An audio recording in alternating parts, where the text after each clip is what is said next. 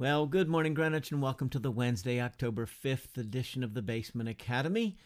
A few minutes in the gymnasium of the soul today, I hope will do us good.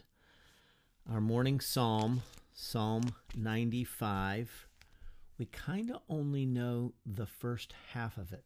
The back half has some challenge associated with it, thankfully so. But these will be familiar words to start with, but I invite your attention to the back half of this psalm, Psalm 95. Come, let us sing for joy to the Lord. Let us shout aloud to the rock of our salvation. Let us come before him with thanksgiving and extol him with music and song. For the Lord is the great God, the great King above all gods. In his hand are the depths of the earth, and the mountain peaks belong to him. The sea is his, for he made it, and his hands formed the dry land. Come, let us bow down and worship. Let us kneel before the Lord our Maker. For he is our God, and we are the people of his pasture, the flock under his care. Today, if you hear his voice, do not harden your hearts as you did at Meribah, as you did that day at Massah in the desert, where your fathers tested and tried me, though they had seen what I did. For 40 years I was angry with that generation. I said, they are a people whose hearts go astray, and they have not known my ways. So I declared on oath in my anger, they shall never enter my rest. And that's how Psalm 95 ends. So we know the first part of that. Come, let us bow down and worship. The come, let us make music and song. We like that part of the psalm, right?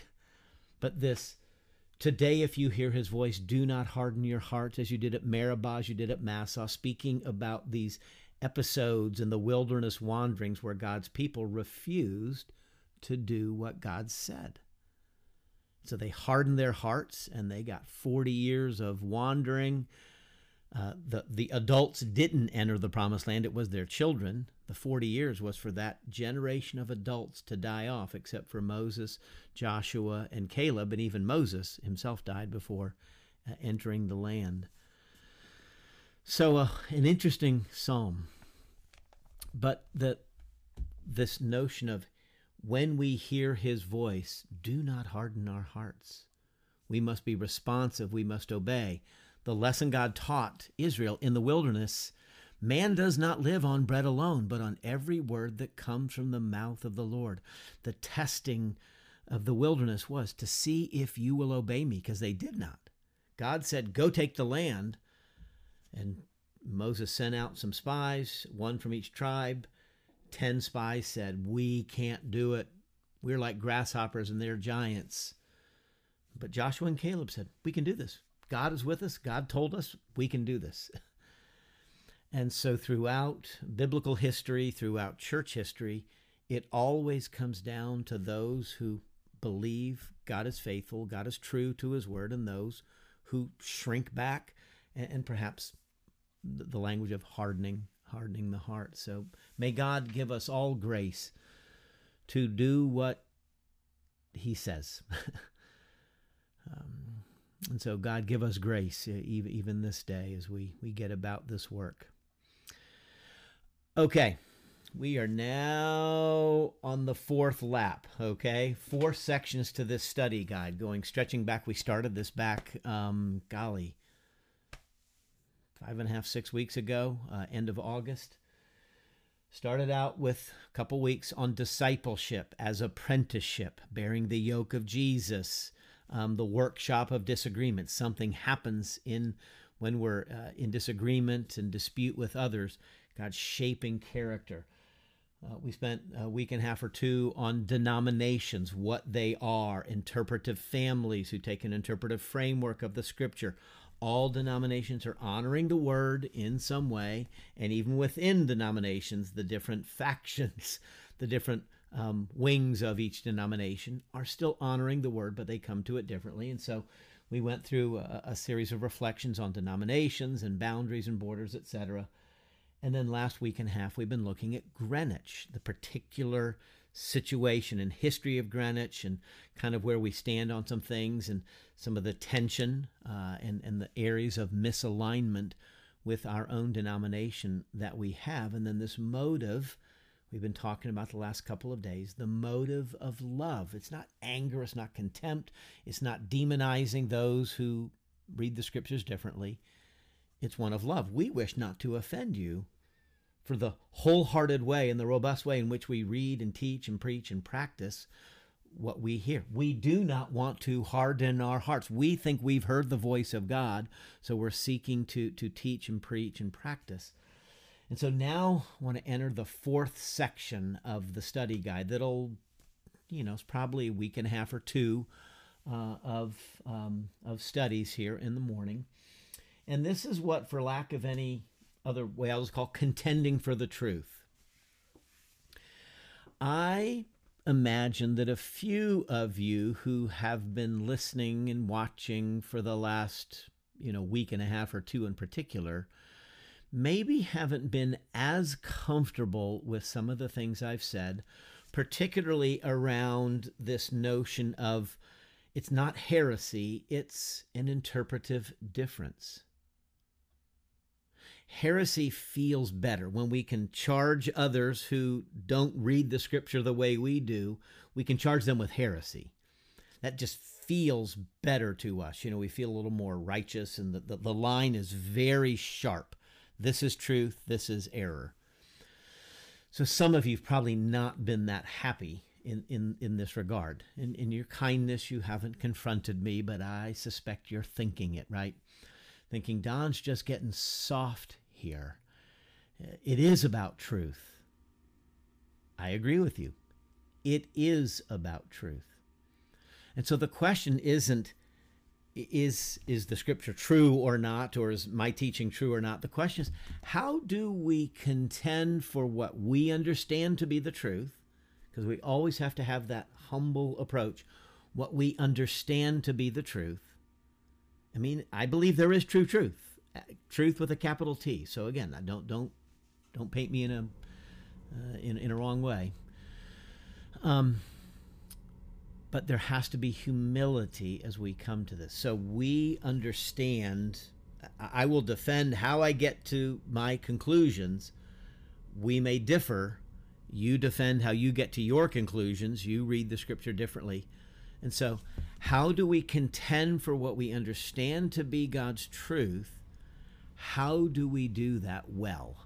That's what this last section will be about, okay? Not just today, but for a couple weeks here.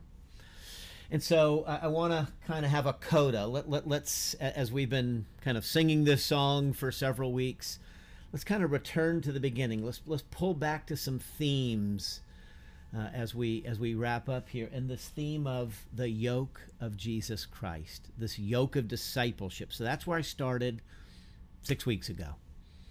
Matthew 11, verses 29 and 30. Come to me, all you who are weary, heavy laden. Take my yoke upon you. It is easy, it is light. You will find rest for your souls. Learn from me, mathete. Be a disciple, be an apprentice. Come, sit under my teaching. Don't only learn my words, but learn my ways. And so I want to kind of pull us back to that theme, recalling the yoke of Jesus. And let me remind you that the one to whom we are yoked, that is, we are harnessed to Jesus, he is full of grace and truth. And so we know the scripture, John chapter 1, that great statement of the incarnation. The Word became flesh and made his dwelling among us. We have seen his glory, the glory of the one and only who came from the Father, full of grace and truth. And so Jesus is the incarnate Word of God, the embodiment, the enfleshment of the mind and heart and will and purpose and Word of God. So that everything Jesus speaks is the Word of God. Everything that Jesus does is in accordance with the Word of God and the will of God. He lives perfectly in harmony with the intent of the Father. And that is a word that is full of grace and truth. So we are yoked to one who is full of grace and truth. And so if we take our cue from Jesus as recorded in Luke's gospel, chapter 6, verse 40, Jesus said, "Can a blind man lead a blind man? Will they not both fall into a pit?" So kind of he's trying to tease out, if you're following the Pharisees, look out. It's the blind leading the blind.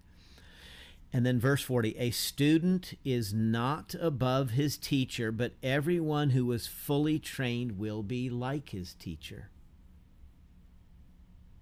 Everyone who is fully trained, everyone who takes this yoke, learns the words and ways of Jesus, will come to be like Jesus, full of grace and truth. And so what I'm going to argue for in these coming weeks is that the manner in which we contend for truth must be full of grace. We don't contend for truth in a way that denies the reality of Jesus. So you can say the right thing, but you can say it the wrong way. You might give faithful instruction to your children, but raising your voice and demeaning them and harsh in the process, which what parent hasn't done that and feels the shame of that? We say the right thing in the wrong way. And in so doing, it's not the right thing. And this is the hypocrisy, right? Do as the Pharisees say, not as they do. See, the Pharisees said the right things, but they did not follow. Their hearts were hard. They heard the voice of God, perhaps, but they hardened their hearts, and they made null the word of God for the traditions of men. And so to maybe mix metaphors, or at least draw three scriptures together in hopefully some sweet a cord of three strands, I want to add a third verse in here, a third passage from Matthew's gospel. Again, the words of Jesus. In the Sermon on the Mount, he says, "Enter through the narrow gate, for wide is the gate and broad is the road that leads to destruction, and many enter through it. But small is the gate and narrow the road that leads to life, and only a few find it." And so I would offer to you that we should think about grace and truth as the narrow way. That what Jesus calls us to, this narrow gate, this narrow path, this narrow road that Jesus bids us to enter and to stay on and to travel, is the narrow way of grace and truth. And in a sense, grace and truth are like the guardrails that keep us on that path. I'm going to try to tease some of this out a little bit more tomorrow with a different image. But if we think of grace and truth as the guardrails are there to keep people from spilling off into the ditch, right? You're driving along at night, the road turns. Boy, thankful for those guardrails and the little reflectors that are there.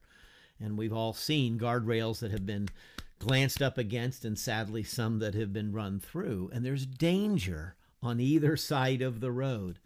And so let us travel the road of grace and truth, truth and grace, so that when we contend for the truth, it must be with grace.